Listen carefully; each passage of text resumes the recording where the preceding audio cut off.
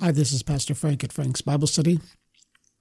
This Bible study I make here on podcast is also found on Facebook as Frank's Bible Study, and I have videos there, and I want to invite you to both, to continue listening to the podcast and also continue checking out my videos on Facebook.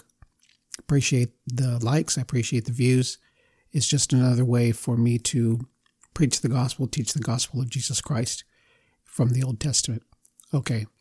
Now, what I want to do is go into this podcast specifically. The question I want to ask, and what this podcast will be dedicated to, is why are we Christians, or why are we called Christians? Now, I know that the Bible says so, and they were first called Christians, I believe, in the book of Acts. Pretty sure. I have to fact check that. I believe that's Acts chapter 11. You're going to have to go and read that. Now, as far as the rest of it, and if you just ask yourself, why am I called a Christian? Is it because we believe in Jesus Christ? Yeah, that's the surface answer that you can give. But there's a much deeper reason for it. There's a technical reason and there's a faith reason. There's a lot of different reasons, but the surface reason is because of Jesus Christ. Now, there are some things that I would like to introduce when asking this question. And it's not so much as so that you know, and it is for you to know, but it's mostly so that you can give an answer when asked this question. A lot of people don't think this deep or study this deep. I think it's important that you do. After this podcast, I hope you think differently when being asked a question like, why are you a Christian? Or why do you call yourself a Christian? And it is something I think that's worth studying, worth getting into.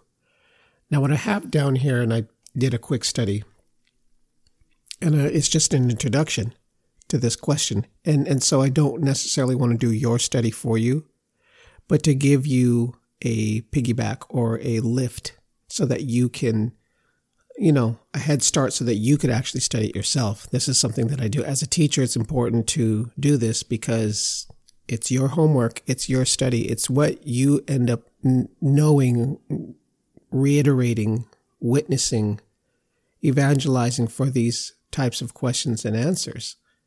It's kind of an apologetic, yes, but it's mostly for your faith. It's to give a reason. There are scriptures also for the reason why we believe.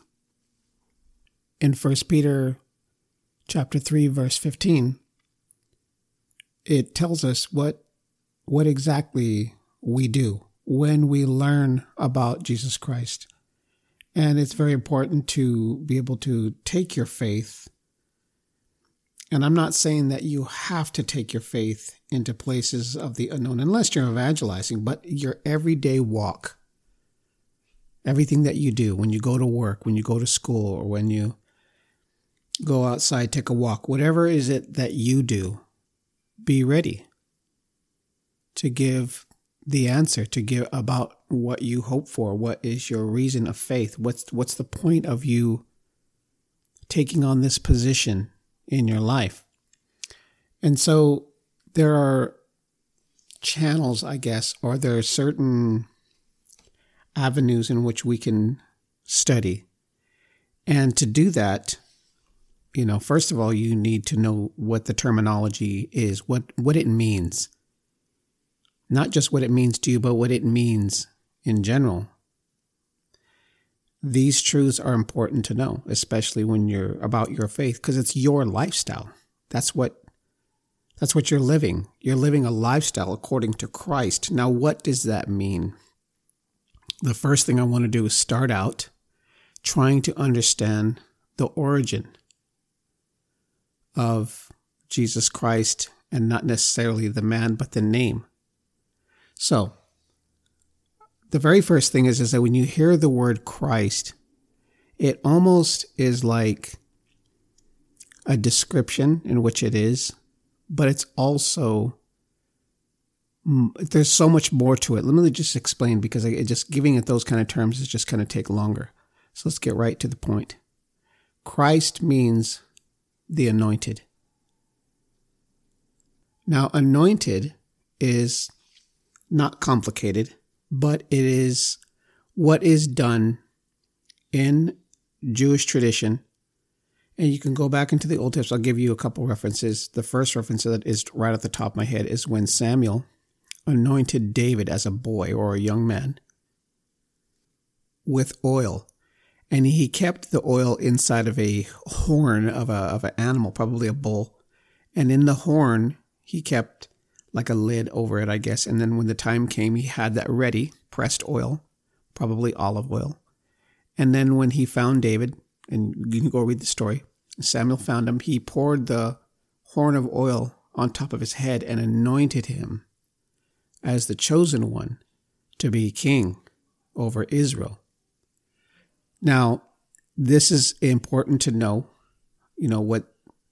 what this means. And it is to be chosen, and to be anointed is to be chosen by God. In other words, that's how it was done. Now, there's more to that, but I don't want to try to confuse anybody. And that's something I want you to look up and find out for yourself what that's all about.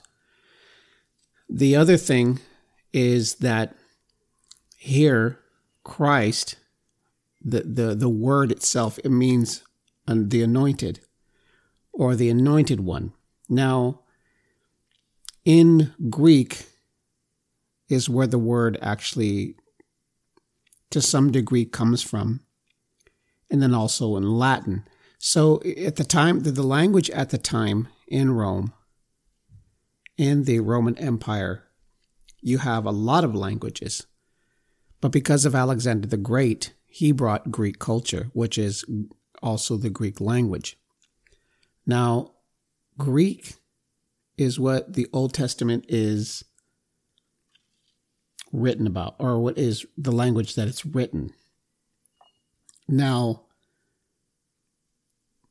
Greek for Christ is Christos. Now, Christos is spelled with a K, Khristos, Christos.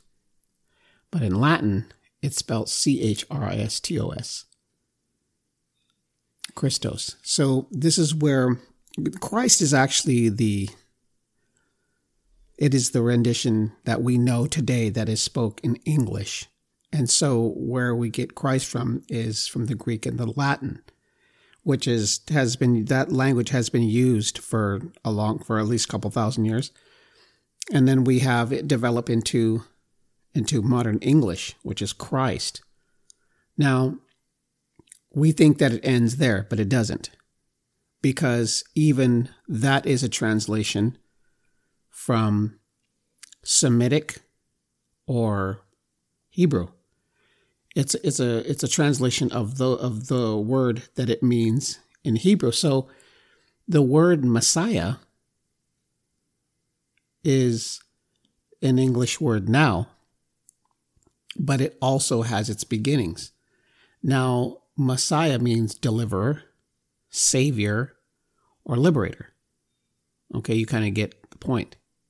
So in the Semitic Aramaic, and I'm not going to get into the reason why Jews speak two languages, Aramaic and Hebrew. Long story, but they do. Okay? It's Old Testament stuff. If you know what I'm talking about, then good. If not, go back and read it. Now, Semitic Aramaic, it's Mashiach. Now, in Hebrew, it's Moshiach. Now, this is an interesting fun fact that kind of goes with this. Moses' name in Hebrew is Moshe. Now, when you look at Moshiach, it makes sense because who was Moses? He was the one who delivered the children of Israel and led them out of Egypt. So I thought that was an interesting comparison. But Moses, if you go back and you read and when he died and what the people said about him, that there wasn't another person like him, again, because of how receiving the Torah, writing down the Torah. I mean, he was God chose him for a very special thing. The Hebrews actually gained their identity through the obedience of Moses. Now, from Mashiach to Moshiach, In Greek, it is translated into Messias, which also means anointed one. Okay. So from Moshiach to Greek, Messias, to Christos, Greek and Latin, and then to Old English, it's Christ. And then to modern day English, it is Christ. Now, this is very interesting in this progression because a lot of us don't really think about that. And the more you think about this aspect of the word Christ, just the word itself, not necessarily the meaning, and how far it came in translations to our ears, into our reading, into the Bible, the written and printed Bible that we read today. It's not an accident, because I truly believe that God allowed the Roman Empire to occupy Judea, which is not its name. That's what the Romans gave it, Judea. But it's basically Palestine. Now, because that area is the promised land of the Jews, of the Israelites, the ones that follow God, it's very, very, very important to understand that this is what this is to. The people that all of this and in the history of the Bible is what this history and this happenings in real time and all this was unfolding. It's meant for the believer, God's people. Now, I want you to try to connect what I just said and how I explained to you the origins of the word Christ. Now, we had to go back quite a ways, and we had to actually go into a couple different languages and then translate it and then end up with what the final outcome is. So what do we say? Why are we Christians? Why are we called Christians? When somebody asks me that, I have to kind of take them through this language translation and this 2,000-year-old story. But the Bible makes it very clear. Now, when you say Christian, what are you saying? You're saying it's a derivative, but Christ, it is the anointed one. It is the Messiah, the deliverer, savior, liberator. It is the Moshiach or the Mashiach. So when we say Christian or we say Christ, what are we saying? We're saying deliverer, savior, liberator, Moshiach. That's what we're saying. So we're not saying that we are Christ, and we're not saying that we're the liberators. Okay? So Christian is it's another way of saying who we serve. So in 2 Corinthians chapter 5, verse 20, it reads, "We are therefore Christ's ambassadors, as though God were making his appeal through us. We implore you on Christ's behalf, be reconciled to God." See, now that's important to try to understand, and it made a lot of sense to me. I know the scriptures. I know the story. Heard it a million times being in church as a kid and growing up. And you hear these messages over and over and over. Now, it's important that we know who we serve. So what we're carrying is the words of liberation, the words of freedom, in whom gave the words Jesus himself. So Jesus, the anointed one, the Messiah, the chosen one of God, the Lamb of God, the name in itself brings a gigantic Old Testament meaning. The Messiah, the Moshiach, whom the Jews were waiting for the liberation, to be saved from their oppressors, from sin. And now a gigantic narrative that I am going to teach what that means. But here, what we're talking about now is the name and how Christ came about. Now, what we hear today, we say Jesus Christ. I don't think we really truly understand the worth and the meaning of his name. Now, the name of Jesus itself, God gave us power through his name. That's obvious and evident. But to describe who he is, the anointed one, the chosen one, the deliverer, this makes all the sense in the world to me. When I put all of this together, I started to realize that just in the name Christ, in the name, the anointed one, chosen, the Moshiach, it brought the whole Old Testament forward in one man, Jesus Christ. Now, I hope you get what I'm saying. Now, of course, I believe that God sent his son, Jesus Christ. Of course, I believe that Jesus was a God-man. Of course that. I mean, that's not what I'm saying here. I'm saying when I say a man, I'm saying that in one man, that's how the Bible says it. Okay? Where Adam failed, Jesus didn't. That's how I'm saying that. So the point I'm trying to make is when we hear that name, we are hearing something that has so much meaning, but in only one word, Christ. Nobody can be called Christ. Now, people may call themselves that, but it doesn't mean that's who they are. Now, Jesus proved it throughout the New Testament and the four Gospels that he has proven, and it shows how much of the people have seen and how many believed and how many didn't, which is amazing to even believe that the people couldn't believe or didn't believe, didn't want to. But the ones that did, those are the ones that became the first church. They were Jews. When you say Moshiach to a Jew, that is the one that they have been waiting for. That's the one that the scriptures have been talking about all throughout the Torah. Not only is the Torah the law, okay, but it talks about the coming Savior. It talks about the one that is going to liberate them. Now, if you take a look at the history of the Old Testament, it is literally a king that is instituted into the kingdom of Israel, and that they just don't seem to be able to do the job. David is the only one that came close to doing the job, but he couldn't hold it. He died.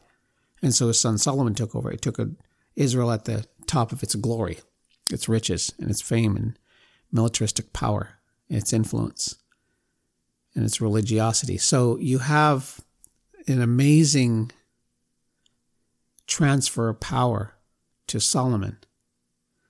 But Israel goes through 4 major exiles throughout the Old Testament. And so this is something I think that we need to take note, that we have seen and read throughout history that kingdoms rise and kingdoms fall. This is why Jesus is representing a kingdom that will never fall. It will never fade away. It will never be conquered. It's an everlasting kingdom.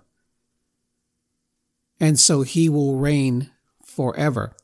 Now, this is important to know. This is what Jews believe. Okay, they believe what we believe too. We can't get this mixed up and our wires crossed here, because they believe the exact same thing. They just don't believe that, well, certain Jews don't believe that Jesus is the Christ. They don't believe that he is the Messiah. But then there are a lot of Jews who do. Now, the difference between a Christian and a Messianic Jew is that they continue to observe the feasts. Okay? Orthodox Jews continue to observe the law. That's why I'm saying that the name is very important to understand. It is extremely important to know where the origins of the name came from. And it's not just so that we can say just a name, but it has deep, rich history in the Old Testament, exactly who Jesus is, his description. You know, there is a pile of scriptures that I can go into, and it would take me weeks to go through every single one and explain every one of them in the progression and how it was given. Now, the way that the Old Testament books or the Tanakh is arranged and how we see it in the 66 books of the canon of Scripture, like this, let's just say, for instance, the King James Bible, is not the same order it's in the Hebrew Bible, the Tanakh. It's not. Not that that makes a difference, but the point I'm making is that their belief in the Messiah is the same. And so when we read it in a succession and how we understand it. This is another Western idea, or an idea of how we see things literally in literature, literary, okay, and writings, and how we explain, storytell, and all that kind of stuff. That's something that we do. But the point still remains. The information is still there, that Jesus Christ is the Messiah. Now, we overuse that word, Christ, a lot.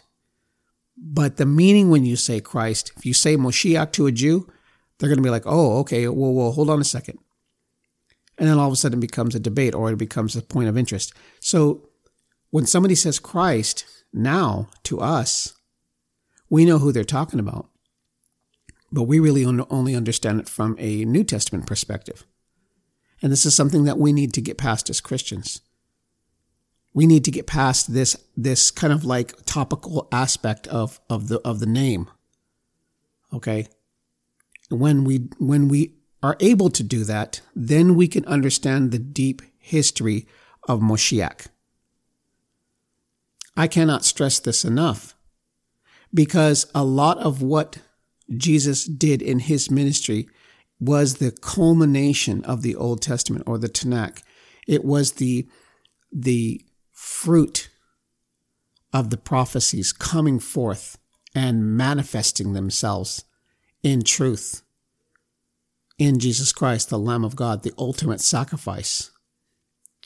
You see, and this is why this is important.